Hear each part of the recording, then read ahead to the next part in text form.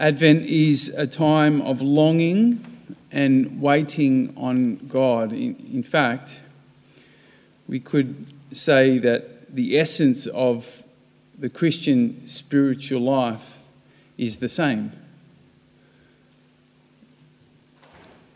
Our Christian spirituality is all about longing and waiting on God, which doesn't sound so exciting, does it? Because we don't like to wait, do we? Well, most of us, perhaps. We want our longing to be fulfilled now. I remember growing up, when I used to watch a TV show, you'd watch an episode and then you'd have to wait a whole week for the next one. You'd have to wait and long for the next episode. But now we wait like 10 seconds and Netflix has already got it before you got a chance to stop it. We live in an instant kind of world, which of course means that we're constantly on the go. There's not a lot of time for waiting. There's no need to wait.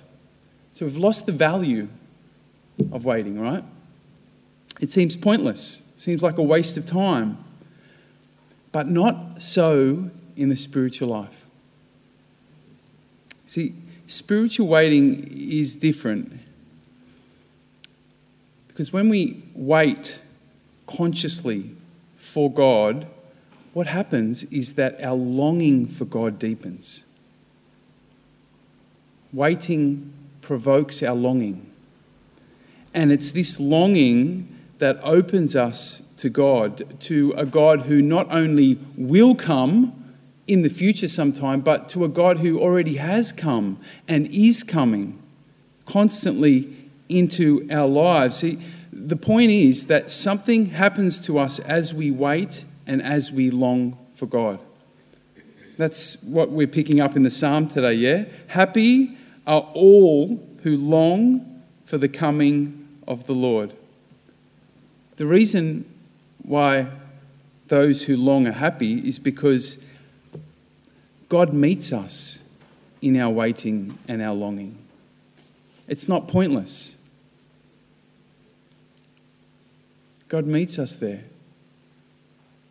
Because God is not only coming in the future, as we remember in Advent, in the second coming of Christ, but God has already come to us in Christ. And God is coming.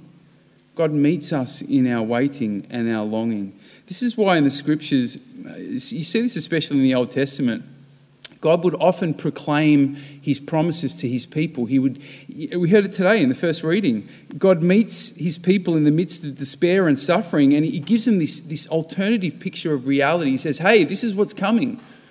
Now, why does God bother doing that? He keeps coming to his people and giving them this promise. Well, to provoke their longing. It's not the promise, they're not going to, he didn't say you're going to experience it tomorrow or next week. Often his promises were way in the future. The reason God would proclaim his promises was to provoke their longing, so that their waiting would be fruitful. So this Advent, I want to encourage you to spend some time waiting and getting in touch with this longing deep in your heart for God. This longing doesn't need to feel good, Sometimes our longing is sweet, isn't it? It's like, God, I long for you, and it sort of feels good.